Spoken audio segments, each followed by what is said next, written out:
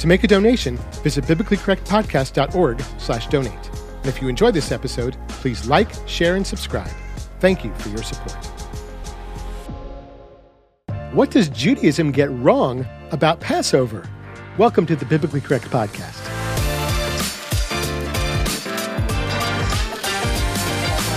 Shalom, y'all. This is the Biblically Correct Podcast, teaching biblical correctness in a biblically incorrect world. My name is Kevin Jeffrey. I'm a Jewish follower of the Messiah Yeshua, Jesus, and I love teaching the Scriptures. Of all the watershed moments in Israel's history, the Exodus from Egypt is not only the most well-known, but possibly the most defining. Not only did it mark the beginning of the fulfillment of God's covenant with Abraham, Isaac, and Jacob, but the inauguration of God's purpose for the people of Israel, and, though they didn't know it, the reconciliation of the whole world to their one true Creator. It's no wonder then that Passover is perhaps the most widely observed Jewish holiday, carrying with it thousands of years of history and rich tradition. And yet, most of what's typically observed today in the central ceremony of Passover, the Passover Seder, isn't biblical. Despite any modern innovations and adaptations, including messianic ones, most of the elements of the Passover Seder, as long established by post-temple rabbinic Judaism, have zero basis in Scripture.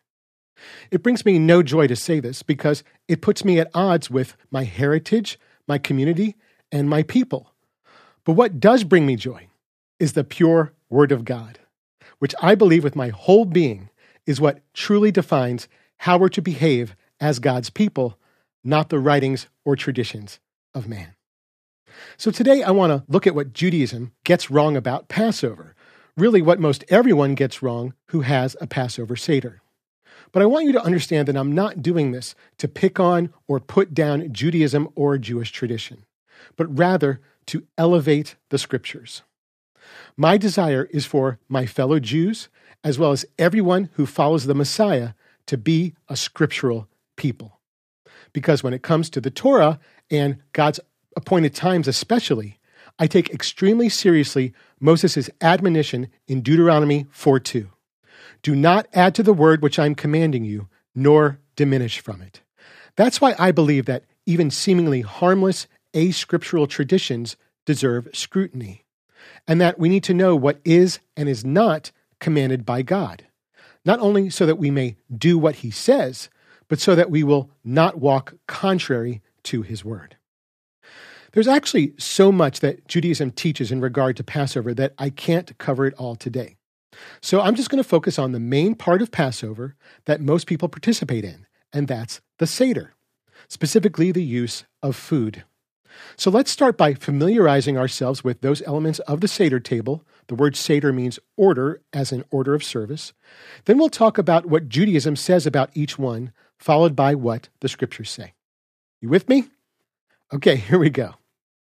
The main feature of the Seder table is the Seder plate, which is divided into 7 sections for holding the symbolic food items, 6 areas around the outside of the plate, and 1 area in the center. The 6 elements that are always on the plate are the following: the shank bone of a lamb, sometimes a chicken bone is used, the bitter herb, which is usually horseradish, 1 roasted hard-boiled egg, some parsley or other green vegetable, a second bitter herb, usually romaine lettuce, and the charoset, which is a sweet apple or fruit and nut mixture. Also on the table is a container of salt water, which some households place in the center of the Seder plate. Alternatively, the center will hold the matzah, the unleavened bread, which is one of the main elements of the Seder. And finally, to drink, the fruit of the vine, usually wine or grape juice. The purpose of the plate is to represent certain aspects of Passover and to provide the elements for creating a sensory experience as part of the telling of the Passover story. This, of course, is the whole point of the Passover Seder. And the Haggadah, the book that's read during the Seder, directs the participants to observe and use the elements of the table as the recounting unfolds. So let's first look at the elements of the Seder plate. And I'd like to begin with the bitter herbs. You'll understand shortly why I'm starting here. So presumably because the word in Scripture for bitter herbs is plural, there are 2 spots on the Seder plate to represent these. And again, it's usually horseradish and romaine lettuce. In the Seder, Judaism says that the bitter herbs are used to symbolize the bitterness and hardship of slavery that Israel endured while in Egypt. Though there isn't actually a scriptural reason given for the bitter herbs, nor do the scriptures specify which bitter herbs to use, they are clearly commanded as part of the Passover in Exodus chapter 12, verse 8, which says to eat the Passover with bitter herbs. So on the Seder plate, the bitter herbs occupy 2 spaces out of the 6, and that is the end of the scriptural elements of the Seder plate. That's it. Everything else is 100% an invention of Judaism. Now, that doesn't mean that it's all automatically bad, but it does mean that when the Seder plate is used to tell the Passover story, it's because tradition says to use it, not God. You're not doing what the Torah says to do, and you're definitely not doing what Yeshua did for Passover. You're doing something that was completely invented by man, which by definition has the potential to stray from the truth. So, keeping that in mind, let's continue to explore the Seder plate. Next up is the shank bone. This bone isn't used to tell the story, but is there to represent the Passover sacrifice itself, which is 1 lamb or goat per household. It's represented on the plate rather than actually killed and eaten because there's only one place in the world where God says Israel is permitted to make that sacrifice. And according to Deuteronomy 16 and 1 Kings 11, that's Jerusalem. And of course, the tradition of the shank bone was developed by a Judaism in dispersion. I would call this element quasi-scriptural because it does represent the Passover sacrifice, which is obviously commanded in Exodus 12 and elsewhere. I don't really feel the need to belabor this as being an uncommanded element because for the more than half of all the Jews around the world, we're still not in Jerusalem for the feast. But I will say this. What about those who are now in Jerusalem? Well, one could argue that the sacrifice still can't be made because there's no standing temple or operating priesthood. But while we do see late instances of the Passover sacrifices being handled at the temple by the priests, as in 2 Chronicles 35, that's actually not what the Torah tells us to do. The Torah says that each household was to set aside, kill, cook, and eat the sacrifice themselves. So, only for those who are actually in Jerusalem for the feast could any issue really be taken with the shank bone, as a mere remembrance of the sacrifice. Going back now to the concept that Judaism assigns to the bitter herbs, adjacent to these in terms of storytelling is the salt water. During the Seder, one dips into and then tastes the salt water, which Judaism says represents the tears that Israel shed from their mistreatment and slavery. And again, this isn't commanded or indicated anywhere in Scripture. The salt water is basically just used as a storytelling device. It isn't particularly notorious, just not scriptural. This is similar in function and use to the next item, the charoset. Judaism says that this sweet apple and nut mixture, sort of like a paste, represents the mortar that Israel used in their forced construction work for Egypt. Again, this element isn't commanded anywhere in Scripture, but is used in contrast with the salt water and bitter herbs to tell the story. There are 2 more items on the Seder plate, the parsley and the roasted egg.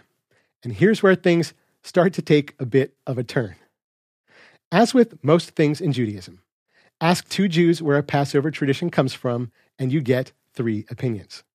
So, when you look for an explanation of how a tradition came to be or why it's done, no one really knows. So, they become infused with meaning that definitely doesn't come from Scripture and may have nothing at all to do with their actual origins which may not be all that innocent. Take the parsley or green vegetable, for example, which during the Seder is dipped into the salt water and then eaten. Some say dipping the parsley represents freedom because dipping food was once considered a luxury. Others say that the parsley represents Joseph's coat of many colors, and therefore how Israel first came to live in Egypt and were fruitful in the land. And others still say that the parsley represents springtime, which is the time of year in which Passover takes place, and that eating the parsley with the salt water together represents Israel's tears mixed with the hope of new birth. And while all these explanations are interesting, this last one I find the most concerning. Yes, Passover occurs in the spring, right after the beginning of the year. But where does the idea to celebrate springtime come from? Certainly not the Bible. So what would inspire that concept of springtime to be made part of the Passover Seder? Let's hold that thought. Finally, the roasted egg is probably the strangest element of all. Like the shank bone, it's not really used to tell the story, but it's supposed to represent the additional sacrifices done at the temple during the feast days. So why would a chicken, much less a chicken egg, represent a sacrifice? Neither chickens nor eggs are ever acceptable as a temple sacrifice to God. Some say the egg is also a symbol of mourning over the loss of the temple, which prevents the prescribed sacrifices from being made. The egg is apparently a traditional food of mourning. And some say the egg represents the cycle of life, since the shape of the egg has no beginning and no end. And now we're starting to go kind of sideways on all this. Like the idea of celebrating springtime with the parsley, we don't see anything about commemorating the cycle or renewal of life in the Bible. So where could it come from? Well, according to George Robinson in his book, Essential Judaism, he says of the Seder elements, their relevance to the agricultural aspects of a major spring festival are self-evident. The greens for the arrival of spring, the egg a symbol of fertility and renewal. Now, does that sound scriptural to you? Why would we want a fertility symbol on our Seder plate? Now again, we don't know for sure how the egg came to be in the Seder and what it actually means. But of all the things it's said to stand for, this one could be the most likely, especially when you consider that another religion's major spring holiday that occurs every year near Passover and was actually invented by Christians as a replacement for Passover, also prominently features the hiding and finding and painting of eggs. Why would a springtime holiday meant to celebrate the resurrection of the Messiah include the use of eggs? Well, I'm suggesting that it may be for the same reason that there's an egg on the Seder plate, because somewhere along the way, superstitious or pagan ideas and practices became intermingled with the various faith traditions. Both Christianity and Judaism have been influenced in this way.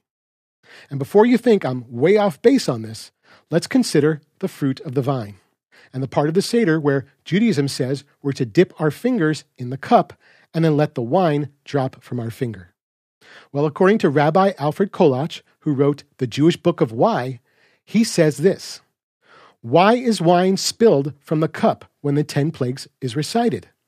Many early societies believed that evil spirits could be bribed with wine. Accordingly, some wine was always spilled from the cup before any of the wine in that cup was drunk. In his book, Kolach notes all kinds of Jewish traditions that may have their origins in superstitious or pagan beliefs, including the breaking of the glass at weddings, the bride circling the groom, the waving of the lulav at Sukkot, the Star of David, and much more. So could paganism or mysticism or superstition be the origin of how the wine is used this way in the Seder? Who knows? But the problem is this: however you get there, whether it's the parsley, the egg, the wine, or any of the other elements, it wasn't because God said to go there. Somebody invented it, and the inspiration for that invention could be completely innocent or the result of influence by cultural superstitions or false, pagan, and anti-biblical beliefs. When we have the Word of God to follow, why would we even take a chance with traditions of unknown or questionable origins? Think about that. Now, the last thing on the Seder table I want to talk about today is the matzah, or unleavened bread. Obviously, matzah is central not only to Passover, but the whole following week of the feast that it's named for. And just like the Passover lamb and the bitter herbs, it's the third part of the commanded Passover meal, as it says in Exodus 12:8. Eat the Passover with matzah. Now, I could do a whole teaching on matzah, like how Judaism says kosher for Passover matzah can only contain flour and water. That's why it tastes so bland. Or how the whole batch has to be cooked within 18 minutes, or it will spontaneously leaven. There's lots of fun stuff to talk about with regard to matzah, but right now I want to focus on just one aspect of it, which is how Judaism uses an alleged technicality to justify what I believe is a violation of Scripture. So the Torah commanding leaven during Passover and the Feast of Matzah couldn't be clearer. Exodus 12:15 says, 7 days you will eat only matzot.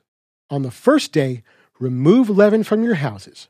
For anyone eating anything leavened from the first day until the seventh day, even that person must be cut off from Israel.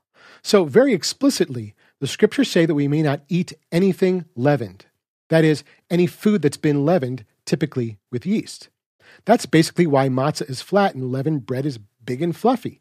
The fermentation process from leaven causes the dough to rise and expand. And this is what completely blows my mind because I can't for the life of me figure out how any observant Jew could come up with this and think it's okay. I'm talking about kosher for Passover cake mixes. I mean, this stuff has been rabbinically certified as okay to eat during Passover.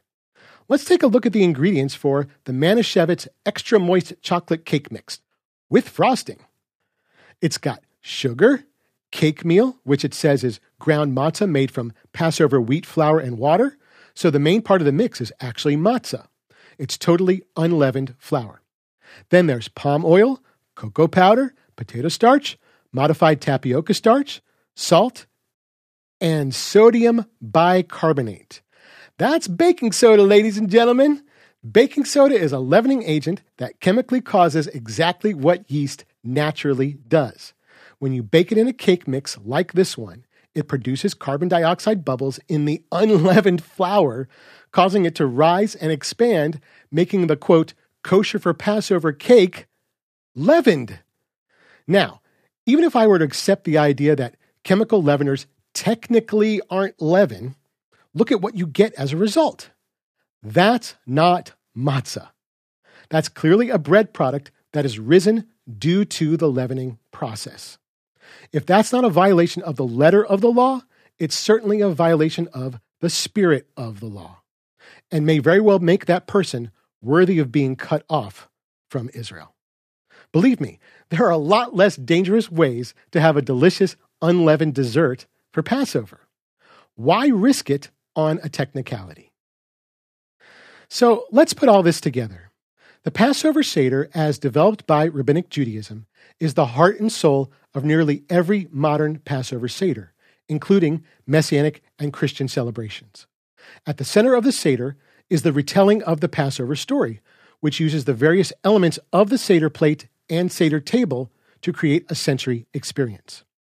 But with the exception of the matzah and bitter herbs, not a single element on the Seder plate is indicated or commanded in Scripture by God. And the origins and uses of those elements range from the benign to the questionable to the probably pagan, with an optional dessert that's almost certainly unbiblical. Yet for all the innovation and invention of Judaism and the adaptations and additions of Christians and Messianic Jews, the fundamental Torah concerning Passover, Pesach, remains strikingly simple.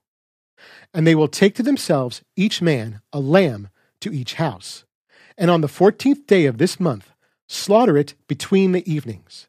And they must eat the meat during this night, roasted with fire. They must eat it with matzot and merorim, bitter herbs. And it will have come to pass when your sons say to you, "What is this ceremony you have?" that you must say, "It is a sacrifice of Pesach to Adonai, who had passed over the houses of the sons of Israel in Mitzrayim, in his striking the Mitzrayim, and our houses he had delivered." Exodus chapter 12.